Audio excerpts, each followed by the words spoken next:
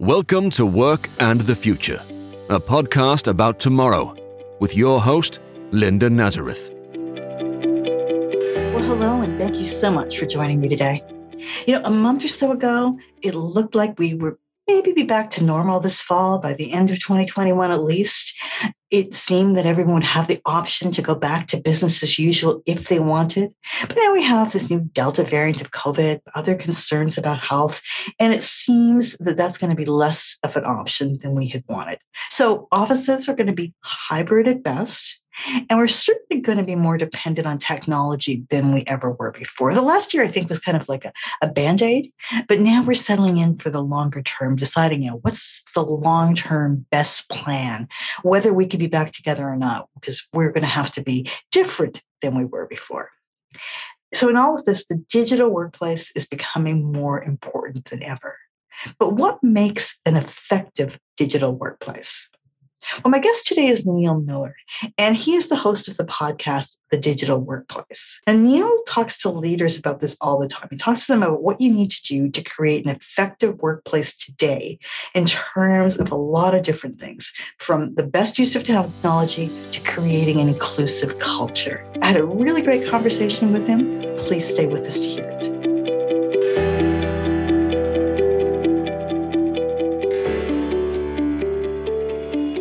Well, how do you create an effective workplace in today's environment where we're going back and forth between, are we working at home? Is this hybrid? Is everyone going to be all together? It seems like we're not going back to the traditional workspace anytime soon. To talk about what defines a good digital workplace, I'm joined today by Neil Miller. Now, he's host of the podcast Digital Workplace, and he has lots of views on what companies should be doing now. Hi, Neil. Hi, Linda. How are you today? I'm good, thanks. Thanks so much for joining me. I have a lot of questions about the topic, but I always start by asking guests about their own career, because I don't suppose you started saying you wanted to be a podcaster when you were a little kid. How did you end up doing what you're doing? We had radio hosts, but no podcasters. Yes. I got into podcasting, man, through content marketing was like a big thing back in 2014 or so. And I was good at writing, but I didn't realize you could make a career out of that.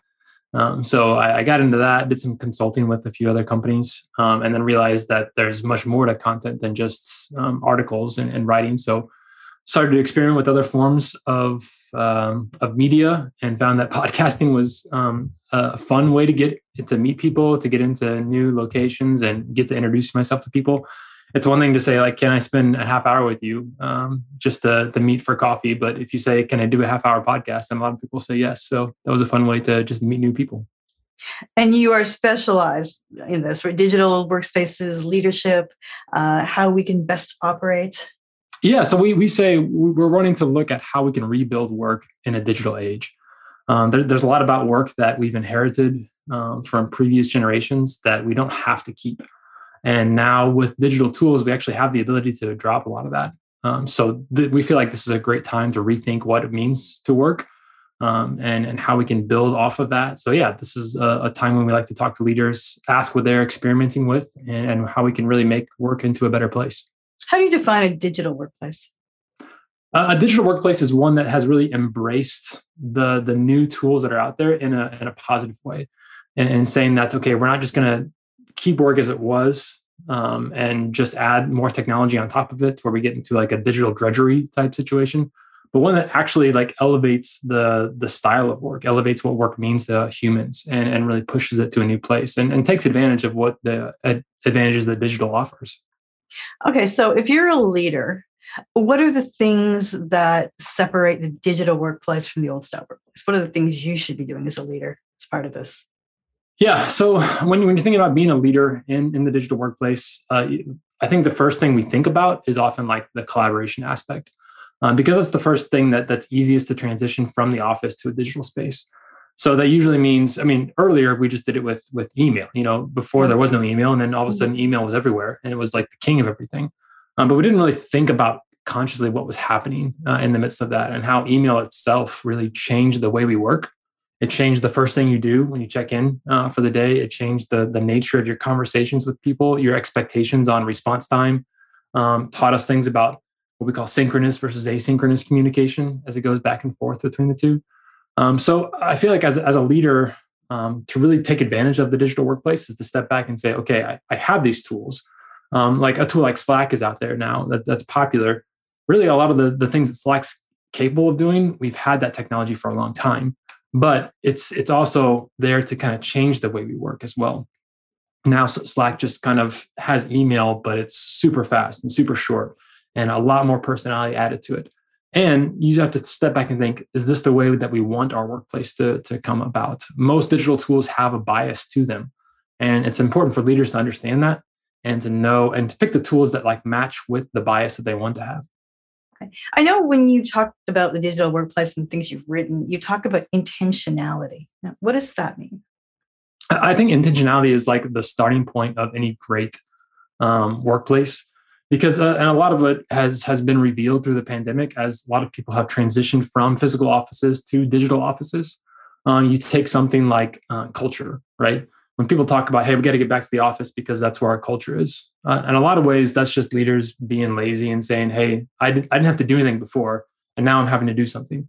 Because when you put up four walls around people and you throw them all in a room, they're going to build culture. Like it's just going to happen. They're going to have their own ways of doing things. They're going to have shared memories. They're going to have history together. They're going to build these routines and rituals together. But in a digital platform, those don't naturally happen. So you have to kind of go back and be intentional in terms of how you build that. We often use the metaphor and the analogy of the difference between being a forest manager and being a gardener. Like if you're a forest manager, your job is mostly just to sit there and not do anything because the forest kind of takes care of itself. There's a few times you need to step in and take action if there's some bug that's going through the whole forest and different things. But for the most part, it's mostly trying to contain things. You're not being super active on a day-to-day basis. But a gardener has to be very active at the start. There's like nothing there. You have to plant everything. You have to make sure the ground is ready for it. Choose the right plants. Choose which ones are going to go together. Plant them, water them, fertilize them, weed them, all sorts of things. And we feel like being a digital leader in these places and being intentional, you have to have that gardening mindset. Nothing's going to grow unless you plant it. So that's where we think about being intentional from a digital workplace standpoint, is that we do really require a lot more from leaders in digital environments than we did when we just kind of threw people together in an office. Well, I know you talk to leaders. Do you think this is happening? Because I think about the pandemic, it hasn't really been intentional. It's just been, let's get this done, right? Yeah. So do you have examples of companies that are doing it well? Yeah, totally. To your point, I think a lot of people aren't doing it. They're just kind of expecting, they're kind of holding their breath and just assuming that, okay, one day it's going to get back to normal the way it was. And then I don't have to worry about all this stuff and I can have all this pressure off me. But the people I do talk to on my show are those who are being actually intentional about what it means to build it back. Productivity is one of the key topics that we discuss about like how that transitions from in-person to a digital environment. Because a lot of times productivity is measured when you're in the office based on just like, were you there? Like, did you show up? Mm-hmm. And if you were there for 8 hours a day, you can really get by for a couple of weeks without really doing much. And it's going to take a while for somebody to really notice that there's a difference. But that kind of intentionality to step back and say, okay, I'm not going to put time tracking software on my employees' machines just to make sure that they're logged in and they have that presenteeism. I'm going to shift to more of an output-based approach to seeing, okay, what did you actually get done? What were the objectives you achieved during this time? That type of intentionality like takes a lot of work. And only the leaders that we feel like are really what we call level 5 leaders are really thinking about that and giving that productivity to be, just say productivity is not about necessarily about hours you worked, but about, did you really do a good job today? Like, did you get the thing that you wanted to get done? And coming up with new ways to think about that and rejecting some of the old mindsets. Well, is there a company that comes to mind that is doing things you think are creative or useful? Yeah, there's a lot that I've talked to. I really like one company I talked to called Nonprofit Megaphone.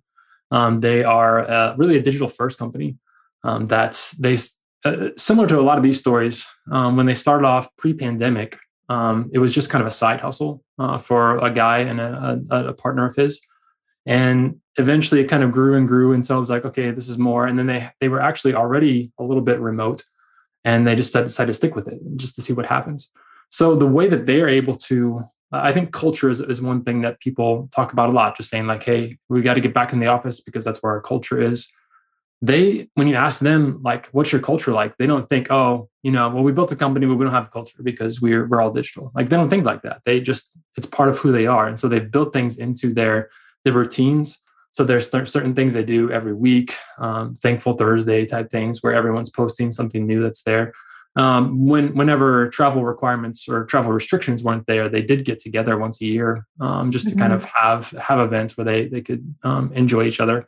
Rethinking what it means to have that physical space, I think, is really important too. So I like what they've done as they've approached different things.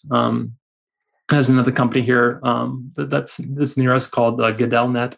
I like the way they approach productivity. They've pretty much thrown out traditional measures out the window in terms of like how many hours did you get done for different things. It's all about, what did you accomplish? Like, what were the objectives that you set out for yourself, and how were you able to do it? So like that, it's really fun to get to talk to people that think deeply about this and have actually put in the metrics that are required to do it. Another word you've used is agency. How do you define that one? Agency means you have the power to make your own decisions. And in pre-digital worlds, that was extremely limited because there were only so many options people could give you. There's only so many ways you can make a form look, or so many options. When you got into the office, here was your choice of chair. Like, that was it. Agency really means to be able to step back and say, like, there are lots of options for people out there to be able to think about how they want to work. And it's going to look a little bit different for everyone else. The one size fits all mentality, like when you've got 100,000 people working in one office, you kind of have to apply that in some ways. But when you think digitally, you realize that you don't really have to do those things. You can customize things for people and give them the choice about what they want to do, how often they want to be in a particular office. And sometimes that agency is about individuals, and sometimes it's about teams too. To be able to say, hey, especially in this discussion about getting back to work, back to office type things that we're in now, you're seeing this tension between, okay, do we as an entire company mandate everybody come in 5 days or 3 days or 2 days or whatever it is? Or do we push that decision back to the leaders of the teams, or let the teams decide on by themselves? And over, you see the example that the more agency you give to people, the more they understand, hey, this is my decision, this is my role, I understand what I'm responsible for and what I'm accountable for. They make good decisions. Like, that's another big thing. We feel like moving from industrial age to digital age is recognizing that we're all adults. Like, you don't have to treat everyone like a child or like a machine, but most of the time people are going to make a good decision. It's interesting you bring up teams, because that's something I think has been difficult during the pandemic. I think some team leaders think, I can't do this when I never see these people. Others, as you say, have done this for a long time before the pandemic. What kind of adjustments are you seeing there? Yeah, I think it's been really difficult on people who come from a traditional team leader mindset, because usually you're in the same location as everybody else. You see what's going on. So collaboration is like happening instantaneously. If you need something, everyone's right there. If you need to have a meeting, you just call it and everyone's there. So to shift from that to stepping back and realizing, oh, the only time we're going to have a meeting is when we call it, we prepare it ahead of time. There's no more impromptu meetings. That puts a lot more pressure on people, and it puts a lot more pressure on types of collaboration, because you can't just call a meeting for everything. That's another big shift we see from one age to the next age, is that we used to just, meetings were the way we collaborated. Now we have so many options. We have, you can do a text message, you can do an audio message, you can do a video call with somebody. You can post something in an asynchronous thread or post something in a synchronous tool. And it takes a lot of skill to be able to navigate that and to create agreements with your team to say, this is where we're going to post this kind of information. This is the type of response and how quickly I expect you to respond when it's in this one at this time. There's all sorts of levels of complexity when it comes to it. So I think that's one of the big challenge for leaders, is to recognize how much work they have to put in to getting the collaboration game right. And then the other piece is kind of like we talked about, just in terms of helping to lead people. When you're there all the time, you can see people. Mental health is obviously a big topic that people are talking about these days. And it's one thing when you see somebody every day, you know what they look like, when they're walking in and having lunch. And then there's like one little switch in their eye contact, and you can sense there's something wrong with them. Something's going on today.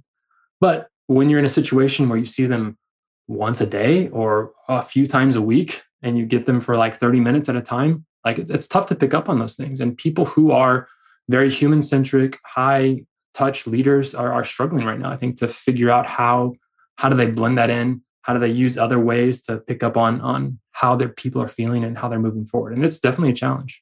Well, it's definitely a different set of people, because there was a set of people that succeeded in the old workplace, and they were personable, maybe good people skills. They, said hi to everyone when they got in the morning. It wasn't just about doing the work.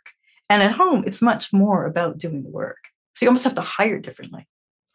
I totally agree that there is a difference. The digital world is optimized for a different skill set. I would say that the people who excel in digital worlds are those who like prefer written communication. They like just to type things out. They don't like to talk as much. For people who tend to be more introverted, I would say that they maybe like people but don't need it all the time. Like just a little bit, it's enough for them, that they can do that. And those who are pretty mature in their career and know what's expected of them, like they know what they're good at. Just let them do their work. They're fine, get the job done. Like that is the ideal digital worker. Someone on the other side who really thrives and has to have the energy of being around other people, they're going to suffer and they're going to find it very difficult. Somebody who's still in the early parts of their career, who needs to be exposed to lots of different things and understand, and lots of mentors and seeing people around them, they're going to suffer. And people who really don't have an office set up around them at home or a place to really go are also going to suffer. So it's definitely a mistake to say, hey, digital is better for everybody. We should just all work from home. Like it's not going to work that way. And you're going to find, I think, that it's going to become one of the first things people look to when they're looking for a new job. It's not so much about, okay, what are the hours or what's the location, but like first, is it remote or is it distributed or is it in person? And then let's talk about salary and let's talk about job responsibility and things like that. Well, it's interesting. You mentioned younger workers. This is something I see again and again. If you're older, you have kids at home, you don't need the commute. And, the relationships, how to make them work, perhaps without seeing everybody every day. But for younger workers, you do need the mentorship, as you say, and you maybe need the personal relationships. I mean, you get to know people, going out with them and everything else. Are companies making an effort to distinguish between kinds of workers and give each one what they need? Because it's not all the same. Yeah, I've not seen a lot. I've had probably 2 conversations in most of the podcasts that I've done about this particular topic. And I think it does need to be discussed because as people are coming in, especially right out of college, especially those who their final years of college were in a pandemic setting. Yeah. They didn't get that college experience they were looking for. There was a lot more. They were at home. Maybe they're likely still living with their parents' house. And then going to your first job where you're still maybe in the room you grew up in, like that's where you're doing your work, where you were 8 years old in your pajamas, like jumping off your bunk beds. And now you're suddenly in a professional setting trying to do work. Like that's a tough transition. And it's almost like you need that space to be in a corporate setting or in an office setting to where you sense, okay, I am different. Like this is something new. So I would love to see, it's tough because we're a year and a half into the pandemic and no one's planned for this. No one was ready for it when it came forward, really. And we haven't had that chance to say, this isn't typical remote work. Like typical distributed work means like you have a social life. Like you can get out and do all sorts of stuff normally, but that's also been all taken away too. So I don't fault necessarily companies for not having a solid plan in right now, but it's definitely something in the next few years. You need to think about that. If you're hiring, especially fresh graduates, people who are coming through, what is the experience they really need? Even though you'd like to offer them a remote position, you might need to, if that's the people you tend to hire a lot of, have some kind of cohort system where they can be in the same place with each other, and not just with each other, but with other leaders, so they can see people as they're coming through. So yeah, I think it's an important point that we don't talk enough about. I mean, I've heard tiny bits of it where companies will sometimes say people in the same neighborhood, they encourage them to do meetings close together, or a bit of that, but not enough. I mean, something else you've kind of mentioned here, but I know it's something you've written about too, is the value of time in the newer office. What is that?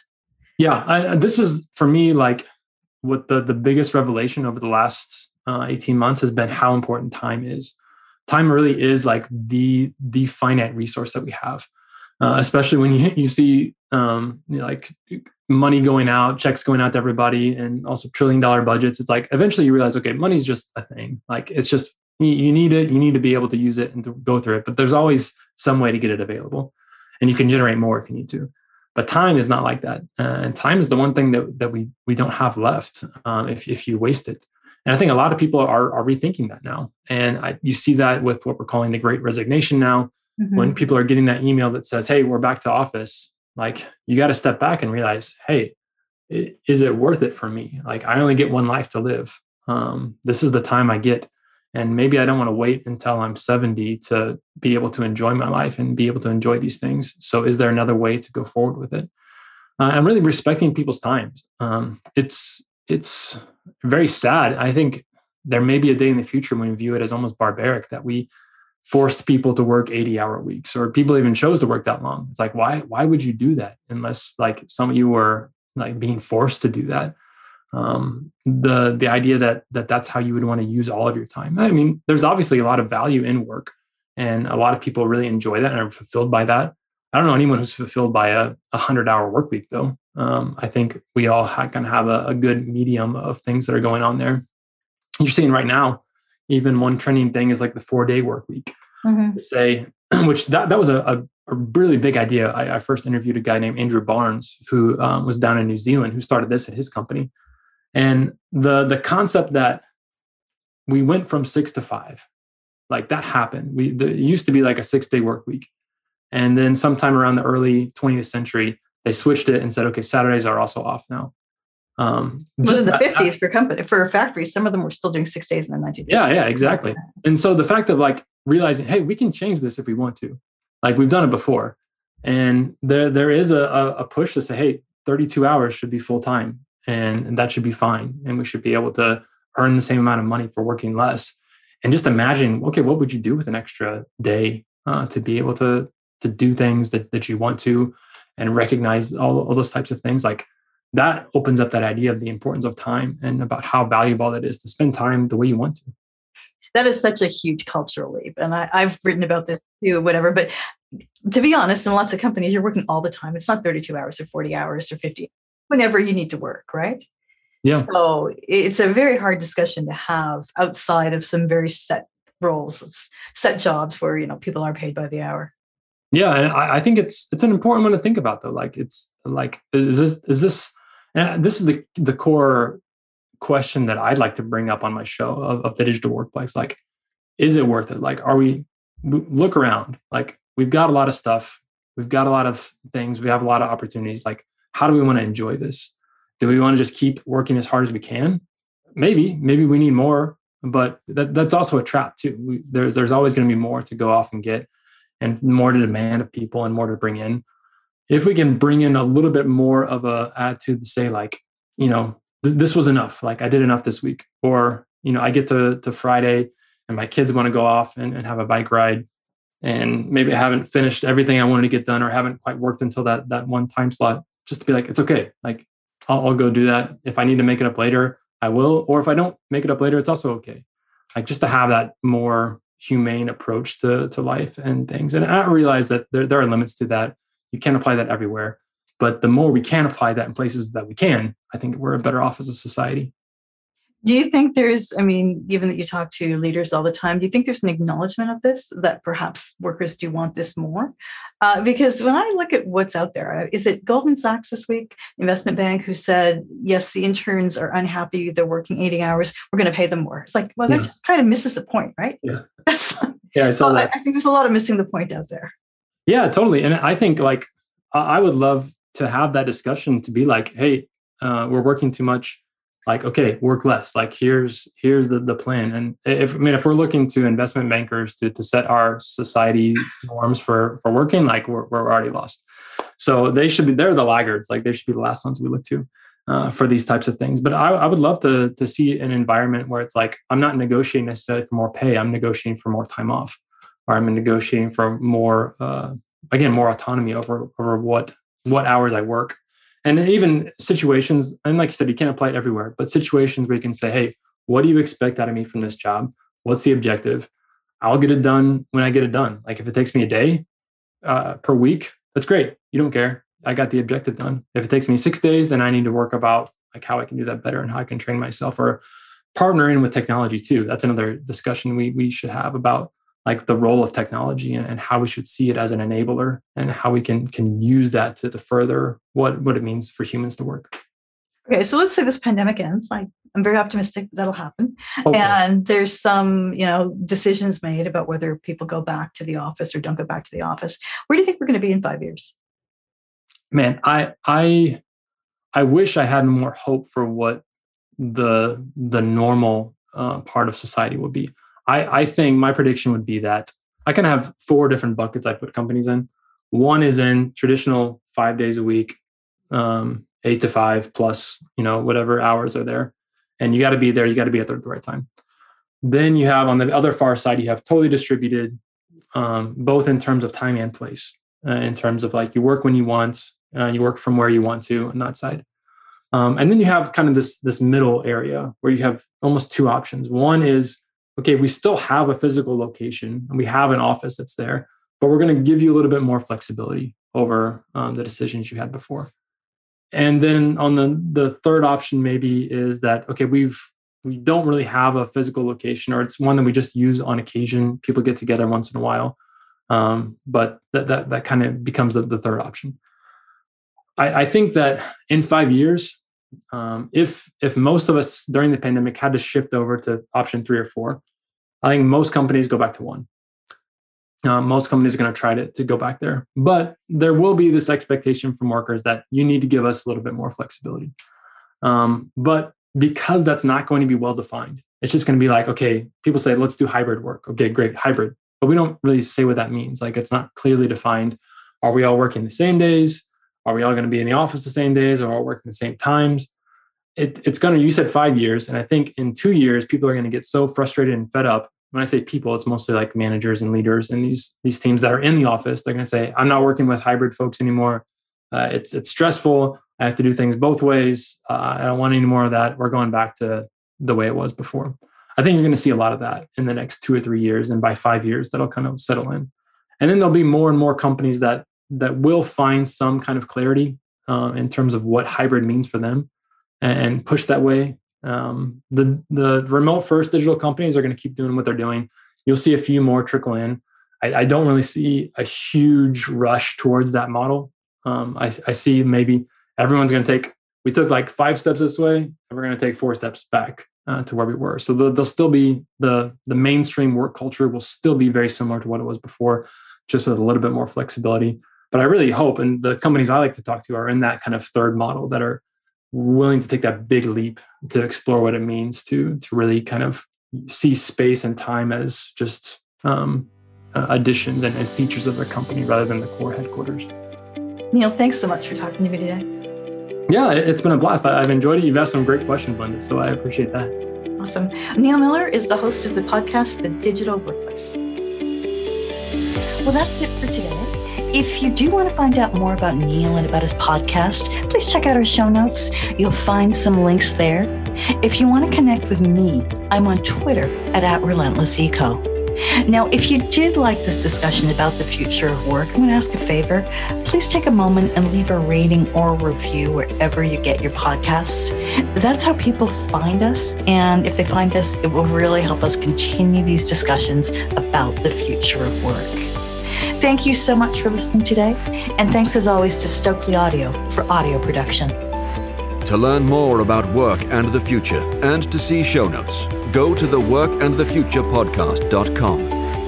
You can also contact us at comments@theworkandthefuturepodcast.com. The Work and the Future podcast with Linda Nazareth is a Relentless Economics production.